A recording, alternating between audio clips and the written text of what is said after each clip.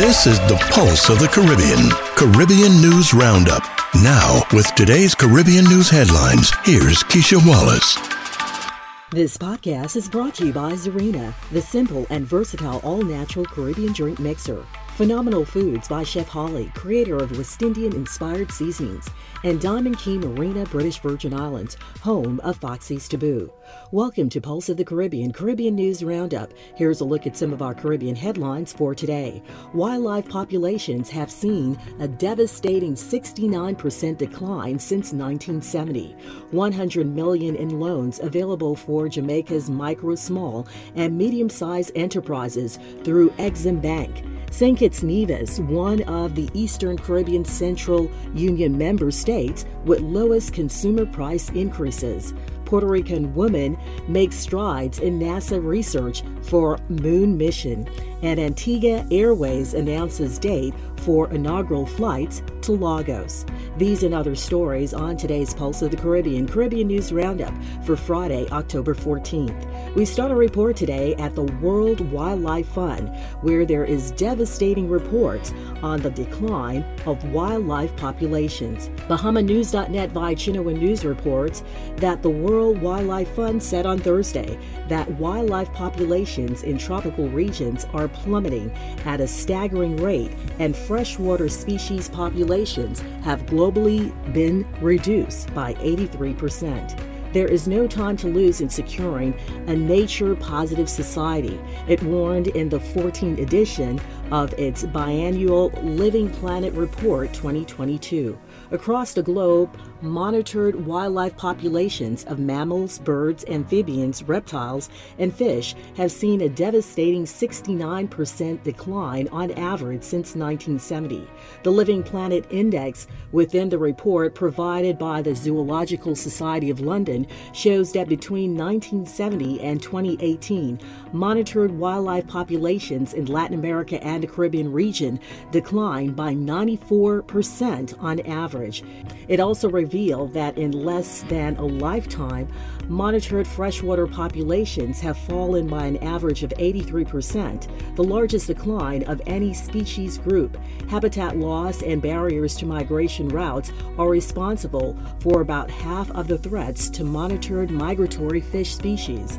In a video interview with Chinoa News, WWF International Director General Marco Lambertini said, "We need to restore what's possible, and we need to sustainably manage the rest. That means we need to transition the big five economic drivers of nature loss: agriculture, fishing, infrastructure, extractives, and forestry, from nature negative to nature positive practices." The report was released on the eve of the 27th United Nations Climate Change Conference to be held in Egypt between November 6th to November 18th. At COP27, our main focus is going to be supporting and pushing for more nature-based solutions to climate to be embraced by the governments, and more climate finance to go towards supporting nature-based solutions, Lambertini said. In related news, Latin American ministers call for finance tools to protect against climate disasters.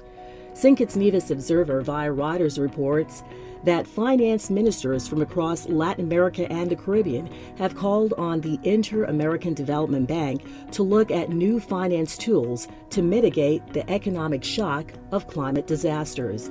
Ministers also urged the Inter-American Development Bank to continue backing projects that protect the environment, with the regional lender having historically invested nearly $10 billion in this area.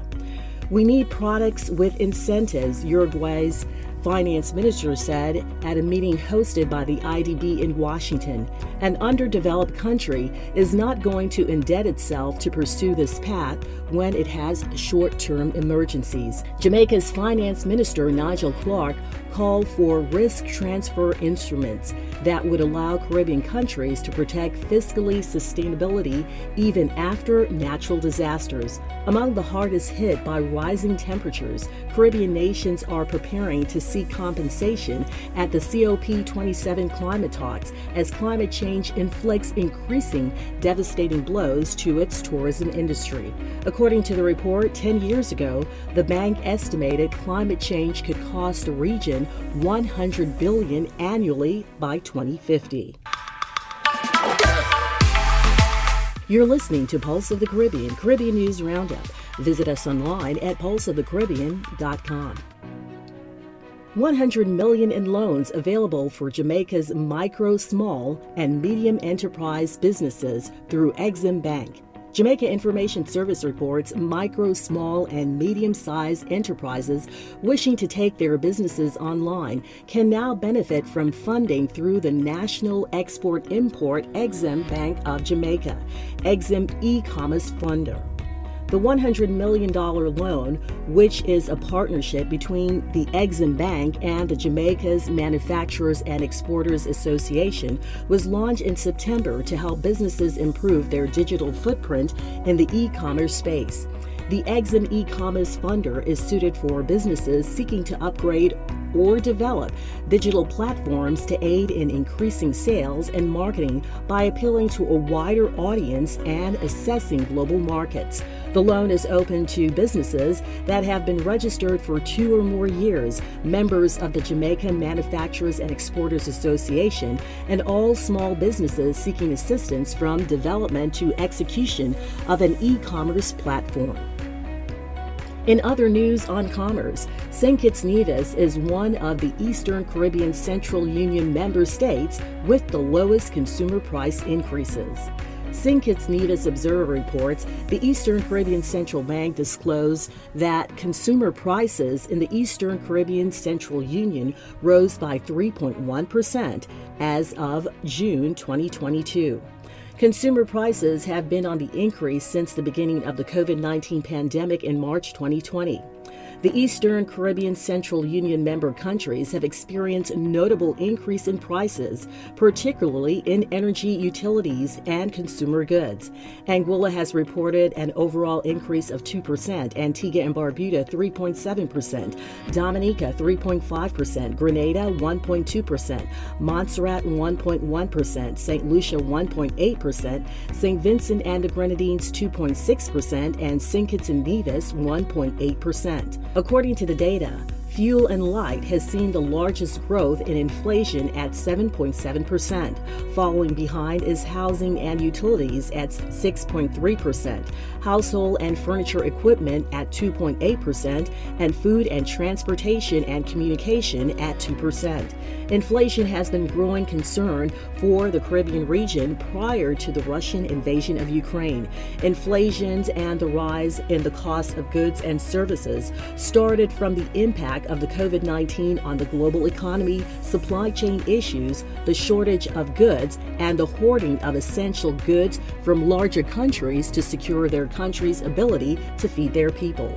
The governor of the Eastern Caribbean Central Bank recently said that inflation, while a problem on the wallets of the consumers, will not persist, and the region should continue to have confidence in the stability of the EC dollar, where the U.S. is $1 and the EC is $2.70, and has been that way since July 1976. However, the governor admitted that the cost of living is an issue facing the region and indicated there is still a need for structural reform as it relates to the financing with the Eastern Caribbean Central Union and the wider Caribbean. This is Pulse of the Caribbean, Caribbean News Roundup. Have news and information you'd like to share with us? Email news releases to news@pulseofthecaribbean.com. Now on to NASA, where a Puerto Rican woman is making strides in NASA's research for the Artemis moon mission. News 5 Cleveland reports at NASA's Glenn Research Center, Dion Hernandez Lugo is working on power systems that will soon propel astronauts back to the moon. Hernandez Lugo's story started in Puerto Rico, where she fell in love with space at a young age. NASA was my dream. Growing up, I will see a shuttle launch on TV, and I always wanted to come and work here, said Hernandez Lugo, the deputy flight system manager for the power propulsion element. But being on a small island, NASA seemed so far. But she did not let that stop her. Once she got to the University of Puerto Rico, she studied NASA research on her way to a chemistry degree.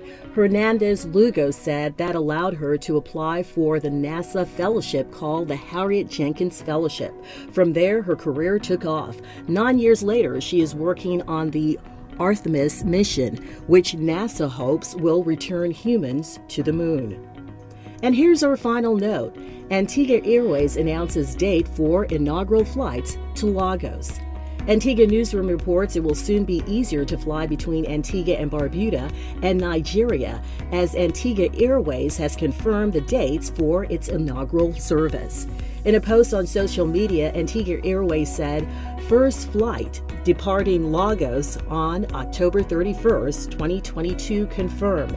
Holiday package in Antigua with return on November 6, 2022. The airline will be using a single Boeing 767-300ER aircraft to fly from its hub at the V.C. Byrd International Airport in St. John's, Antigua. Antigua Airways will offer 3 weekly connections from St. John's to Lagos, Accra in Ghana, and Toronto, Canada. This podcast has been brought to you by Zarina, the simple and versatile all-natural Caribbean drink mixer. Phenomenal Foods by Chef Holly, creator of West Indian-inspired seasonings, and Diamond Key Marina, British Virgin Islands, home of Foxy's Taboo. Have news and information you'd like to share with us? Email news releases to news@pulseofthecaribbean.com. And to share information on upcoming events, email events@pulseofthecaribbean.com. This has been your Pulse of the Caribbean News Roundup for Friday, October 14th. I'm Keisha Wallace. For more Caribbean news stories and information, visit us online at pulseofthecaribbean.com. If you found value in this podcast, be sure to like and subscribe wherever you listen to podcasts. And thank you in advance for choosing Pulse of the Caribbean News Roundup as your source for Caribbean-centered news.